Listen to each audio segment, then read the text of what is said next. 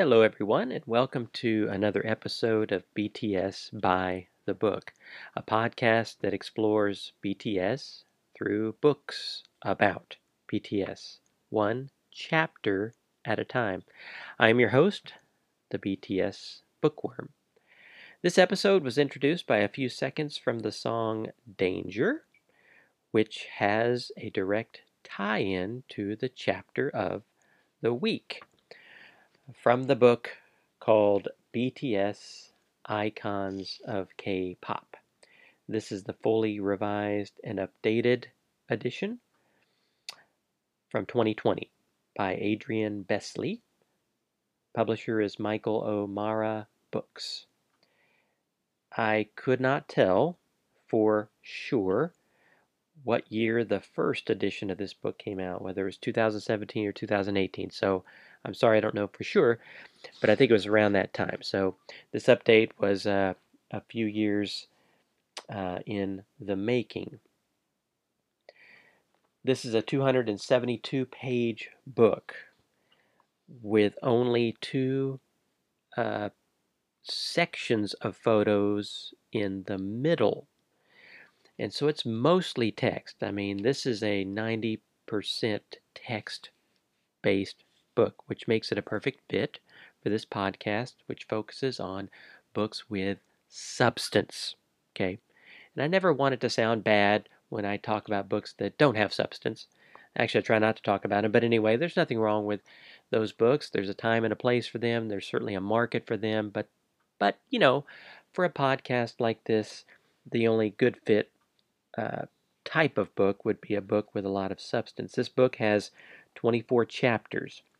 Now, the chapters are so brief in this book that I have decided to make an executive decision and consider two of those chapters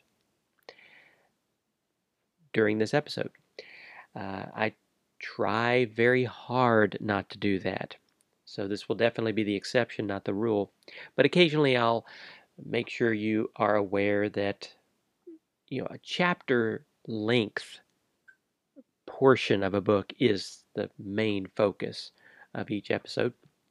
And this is one of those books that just has fairly short chapters, which if you're reading the book, you'll actually appreciate. I do. I like the length of the chapters. There are 24 after all, so there's a lot of material here. To add to the weirdness, we will be looking not at two consecutive chapters, and I want to explain why. We're looking at chapters 3 and 5 from this book. And the reason I'm skipping chapter 4 is because in the first half of the book, after two initial early history chapters on BTS, the author starts an alternating pattern, considering another period from the group's history, and then every other chapter having a focus on a particular member of the group. So chapter 4, for example, focuses on RM. That's his chapter. And then two chapters later, another member is receives some focus. Now, I do have a plan for considering chapters that turn the spotlight directly on a member, one at a time. I have a plan for that. The forthcoming episode 10 will be a focus on one member, for example. And when I get there, I want to look at that one member through the lens of three chapters, actually. One chapter, three chapters, one from each book, three books, and do some comparing and contrasting. And so I'd rather do that when it comes to the members as individuals, and so I'm skipping chapter 4 for that reason. So we'll eventually get to the RM chapter. I just don't know when. So chapters 3 and 5. Now I do want, as always, to read a little bit from the intro of this book so that you have some context for any chapter in the book, much less chapters 3 and 5, which come obviously after chapters 1 and 2. So here are a few quotes from the intro of Besley's book. From page 8, this book charts the rise of BTS, from 7 boys with 7 dreams to one superstar group of young men who achieved a shared vision of global success. BTS, Icons of K-pop, which is the title, will demonstrate just how they reached such remarkable heights. Skipping a couple lines, the book will also look at the background to BTS's music, detail exactly what it's like to see BTS live, and which big names BTS have met along the way. Skip another line. The book will also look at the band's incredible fan base. ARMY are one of the most, if not the most, informed, dedicated, and unified fandoms in the world. Last quote from the last paragraph of this intro. This book originally told the story of BTS's incredible rise to global popularity. However, since it was first published, they have gone on to achieve so much more. It has therefore been updated to cover their astonishing achievements over the past few years, which is exactly what he does. And in chapters 1 and 2, we have the earliest history uh, portrayed by the author. And I plan to get to those chapters back to back, chapters 1 and 2, at some point down the road. But I'm skipping them for tonight. So, but obviously, those chapters talk some about the time period prior to BTS's debut, and then just immediately after. And then we get to chapter 3, and that's where I want to start. I can't say enough. I know this is the overview portion, and I want to save some review here for a little bit. But this today would be the book I would buy someone or recommend to someone who was maybe over the age of 20, 25 or so definitely an adult, who had just discovered BTS and who asked me for a book recommendation. I would recommend this book. And that's due to several reasons that'll probably come up even today. The author has a very readable writing style, and with a conciseness, he's still able to provide wonderful descriptions of videos, songs, etc. He just has a way with words, in my opinion. And so I'm a huge fan of this book and the way the author goes about uh, telling the story of BTS. Chapter 3 is 10 pages long. It's called Rookie Kings. So the group at this point in their history is obviously they're rookies still. This would probably cover the latter portion of their debut year, in 2013. The Kings portion, in my opinion, refers mainly to some of the awards BTS receives near the end of their first year. And so that's what I think the author means by Kings. So keep that in mind. We have in this chapter, starting on page 30, like I said, this is a 10-page chapter. No pictures in here because the pictures are in the middle of the book. There's just some picture sections. A lot of biographies use pictures that way, I think. And There's talk about the track called No, capital N period, capital O, that was released September 2013. He spends a couple of paragraphs talking about the video. And I wanted to say that there's no one that I have read when it comes to BTS authors who does a better job in a very succinct way describing video content. And that would carry over into other things like concerts and stuff like that. But usually when I read someone describing a video, I feel like I have to go watch it myself because maybe I thought the description wasn't adequate. I don't feel that way when I read this author's descriptions of videos like this one for No, and it's only 2 paragraphs, so he doesn't talk about it for that long. But even though I honestly have not seen this video he's talking about, but I feel like I don't need to go watch it. I feel like I know enough about it now that I could just move on. And I really appreciate that. 2 thumbs up for his descriptions of videos and his descriptions of pretty much anything. After a couple of paragraphs dealing with No, uh, he talks about the second in their school trilogy, Oh, Are You Late 2? I never know how to pronounce that when I'm speaking it because it looks so weird. That's the title, the capital O, exclamation, RUL, etc. And that was released in September 2013. And that gets some talk for a page and a half, and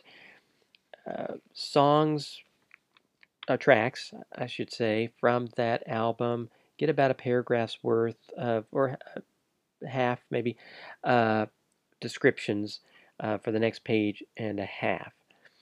And then we get to what I think would be getting close to the King's portion of the focus here. And here's a transitional statement. I'm quoting page 33. What BTS really needed at this point was to show potential fans what they were about. The easiest way would be through a variety show. End quote. And the author goes on to talk about how that's a staple, certainly in Korea, was at the time, probably still is, and some groups had done well being the focus of a variety show, kind of a variety show focused around them. And before you know it, the show Rookie King Channel Bangtan put into production an 8-episode series featuring BTS. And the author talks about how important that was to getting their name and out there and their reputation in a good way established with probably some fans they already had, and of course being introduced to a lot of new fans too. That's talked about for a couple of chapters here. On page 34, there's another very important statement made here. I want to quote it as well. The author says, to stay at the top required major financial backing, which Big Hit were struggling to find. The pressure to keep on going was huge. This next paragraph is one of my favorite quotes in these 2 chapters.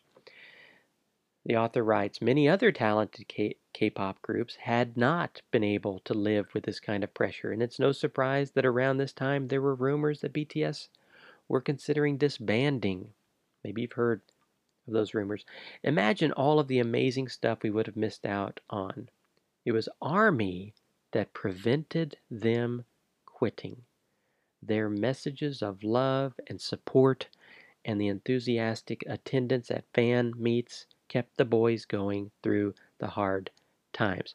Now, I've heard talk about this from time to time, uh, but not much in this specific context, like time-wise, chronologically. When was it that Army stepped up in a major way and kept the group going, kept the group maybe together? And so I really appreciate that statement.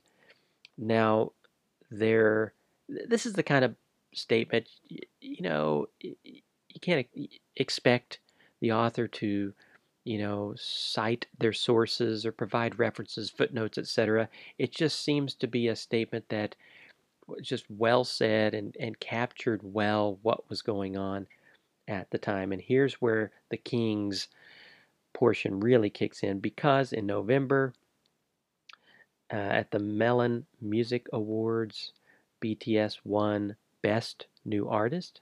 That's talked about for a couple of paragraphs here, especially mentioning how surprised RM seemed to be that they actually won that. The Rising Star Prize went to BTS at the Golden Disc Awards right after the start of the new year, 2014. And then they won, also early 2014, Best New Artist at the Seoul Music Awards. And so, just one right after another. Uh, Kings is an apt description of kind of where they were sitting at the time, as rookies at least, on a throne, for sure. Now, in the middle of this talk about awards, we find the first of many, many in this book, what I would call sidebars, but they're not sidebars. They're not on the side. They're kind of in the middle of the page to break up the text. But it's not a photo. It's what the author refers to as Bangtan bombs, which a lot of you are probably familiar with.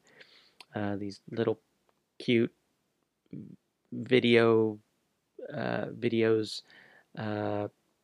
that portray BTS being kind of like normal people and maybe goofing off and just being themselves. And what this author does is every few pages he will insert a Bangtan bomb reference with about a paragraph describing what you'll find if you go and watch this video, which thankfully these are probably all still online, easily found on YouTube or something like that. And he places these just at the right place so that when you're reading something and you want to know a little bit more and you might appreciate a video, he draws your attention to Bangtan bomb videos primarily. So far I haven't seen him reference anything but that series.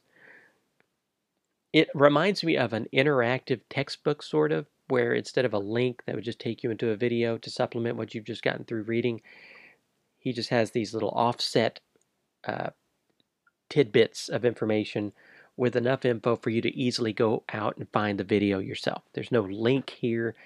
It's just the title of that Bangtan bomb is mentioned here. So he does this twice in chapter 3, 3 times in chapter 5. So that's the first reference there. Then we get to the third installment of the trilogy of albums. School Love Affair is mentioned here, and that is talked about for, let's see, about 2.5 pages. In fact, very close to the very end of the chapter, with a lot of the songs getting close to a paragraph, and there's video talk about Boy in Love in particular.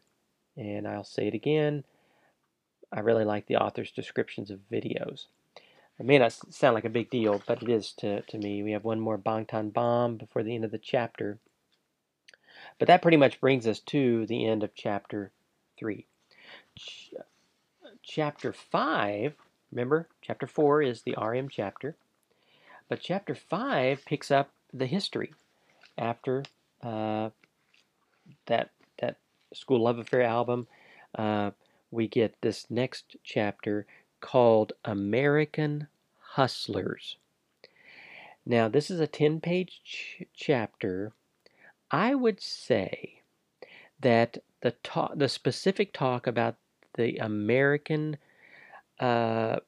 travels of BTS during this time period, it probably takes up about 3 pages of the 10. So the author's just choosing to highlight the American angle, I think, because of how important it was to BTS at that time, and even I bet they're still benefiting probably today from those trips, plural, back in 2014. So that's what this chapter's talking about primarily, although there are a lot of travels talked about in this chapter. We have second page of the chapter talking about trip to China, then a trip to Japan, then a trip to Moscow and Russia. We have talk about their first ever festa on June 13th, 2014. Aren't we glad those started and continue to this day? We have a reference. This is setting up the first American trip for the group. This reference to Jungkook being the only, it's funny, he was the youngest of the group, but he was the only one who had traveled to Los Angeles to participate at a dance academy there. But none of the others had come to the U.S. before. Jungkook made that trip in 2012. And so the group makes the trip specifically to LA, and they are coming to film segments for the reality type series American Hustle Life. And they end up starring in 8 episodes. And I will say it again, since these episodes were filmed, they're video content, I've only seen small segments of these segments. I've never watched a full episode, if I'm not mistaken, but the author does such a great job in a very succinct way describing these episodes, some of the more memorable scenes. I hardly feel like I need to go watch them. I just feel like I'm watching them through his words. It's really cool. One quote that I really liked on page 55 reads this way: seeing each, this is in reference to one of the episodes, several probably. Seeing each of the group in trying situations does give us a great picture of BTS at this stage of their career. They clearly learned some lessons, especially in dealing with people. They have to meet ordinary folk and work mundane jobs, sometimes for mean bosses. Jimin and RM cleaning the bathroom is comedy gold. And they even have to talk to girls. End quote. I love that. Now that kind of statement makes me want to go watch some of these episodes more. But it's when he's describing the episodes themselves that I really feel like I'm practically watching them. In August, after the filming of those episodes, they end up in Brazil. They come back to LA before you know it for KCON 2014. That's talked about here with 2 paragraphs. There's a statement here: BTS might not have been headliners at KCON 2014, but they were a major attraction. And there's a quote from the LA Times mentioned here: the group made the strongest impression of all the US debuting acts. This won't be the last time they play to thrilled crowds in the States. And that's a quote from the LA Times mentioned here. And isn't that the truth? This chapter starts winding down by talking about, one of the things I've appreciated about BTS since their earliest days was how hard working they are. They never sit around just enjoying the success. They're just constantly working. Um, and the author highlights that by talking about what they were doing on the side while they were doing things like filming for episodes for American Hustle Life. They're still composing music, still writing and recording. When they're in LA, they're not just sitting around waiting for that to happen when they got back to Korea. And since they have that kind of work ethic and since they stuck at it, I mean, they think about how tired they must have been. They were able to get very close to releasing the album Dark and Wild shortly after all that came to pass.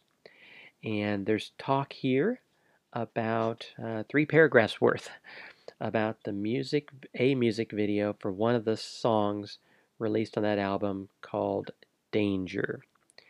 And I don't need to tell you about that video. Most of you have probably seen it, but this author was especially impressed with that video. I guess that's a safe way to put it. He does a great job describing it. One of his statements that he ends with for this section is, as ever, they stay perfectly in sync, but watch as they introduce the high blood pressure part of the dance with an attention-grabbing neck rub and shrug of the shoulder, then transform the macho arm fold or crouch into something more emotional and expressive. This may be where BTS dance came of age. And I like the way he's hedging his bets. He's saying this may be where it did, and that's probably what I would say too. You can't prove it. Uh, wouldn't even try, but he may be onto something. That's what he's saying there, and maybe you get a taste of how well this author writes with that statement. The next 3.5 pages that pretty much wind down the chapter uh, are obviously talking about the tracks from this album. And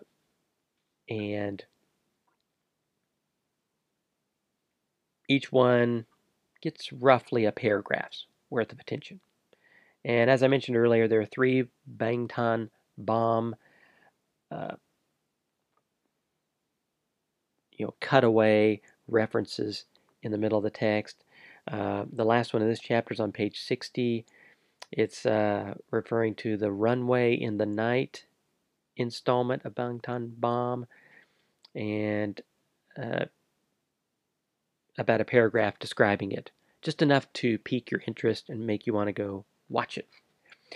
And I would say with those Bangtan Bomb references, he doesn't describe them. He just provides a little teaser so you can go watch it yourself. The last statement I want to read in this chapter just jumped out at me. I thought it was kind of funny, and it's from page 61. The author writes, quote, "They are a group building their fan base through social media, yet they are bold enough to ask, would you turn off your cell phone? Do they look like your parents? No, but you can't deny the message. We're missing out on a personal connection if we live our lives through our phones." End quote. Of course, that's a reference to one of the tracks in the on the album, and I have a love-hate relationship with my cell phone, so that's probably why that jumped out at me. But that section uh, is probably what I would call the last chapter in the early phase portion of BTS history in this book. Uh, I have shared some comments already regarding how I feel about this chapter. Uh, when it comes to reviewing it, I believe the chapter does a wonderful job representing BTS, certainly how hardworking they are. And there's enough in the chapter to uh, help the reader understand how important certain steps were during the year 2013 and 2014 that laid a foundation for what could be considered an explosion of popularity that took place shortly thereafter. And uh, so, and I've already shared some of my favorite quotes from the chapter. Uh, and I'll say it for probably the 10th time. This author just, he probably was an English major at one point in his life. He just has a way with words, and I think he would certainly appeal to you know uh, older adolescents and certainly adults with his writing. And so I would certainly consider, uh, I would certainly encourage you to consider picking up your own copy of BTS Icons of K-pop. It's fully revised and updated edition 2020. You can find it easily on Amazon, no problem at all. I think you'll definitely enjoy the read, and there'll be enough photos in the middle of the book to uh, give you something to look at. They're nice glossy photos there. As always, I would like to encourage you to do something for me if you like this podcast and you want to see it continue and you want to encourage me in my efforts to keep this podcast going.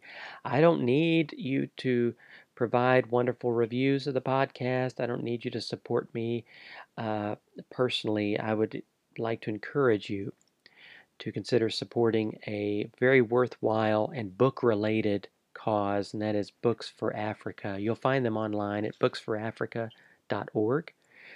I have no affiliation or ties with BFA whatsoever.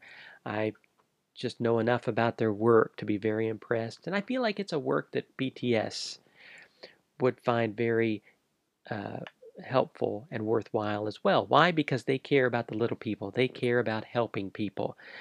And so certainly that's what BFA attempts to do by the attempting to end the book famine in Africa. They've been doing this since the 80s.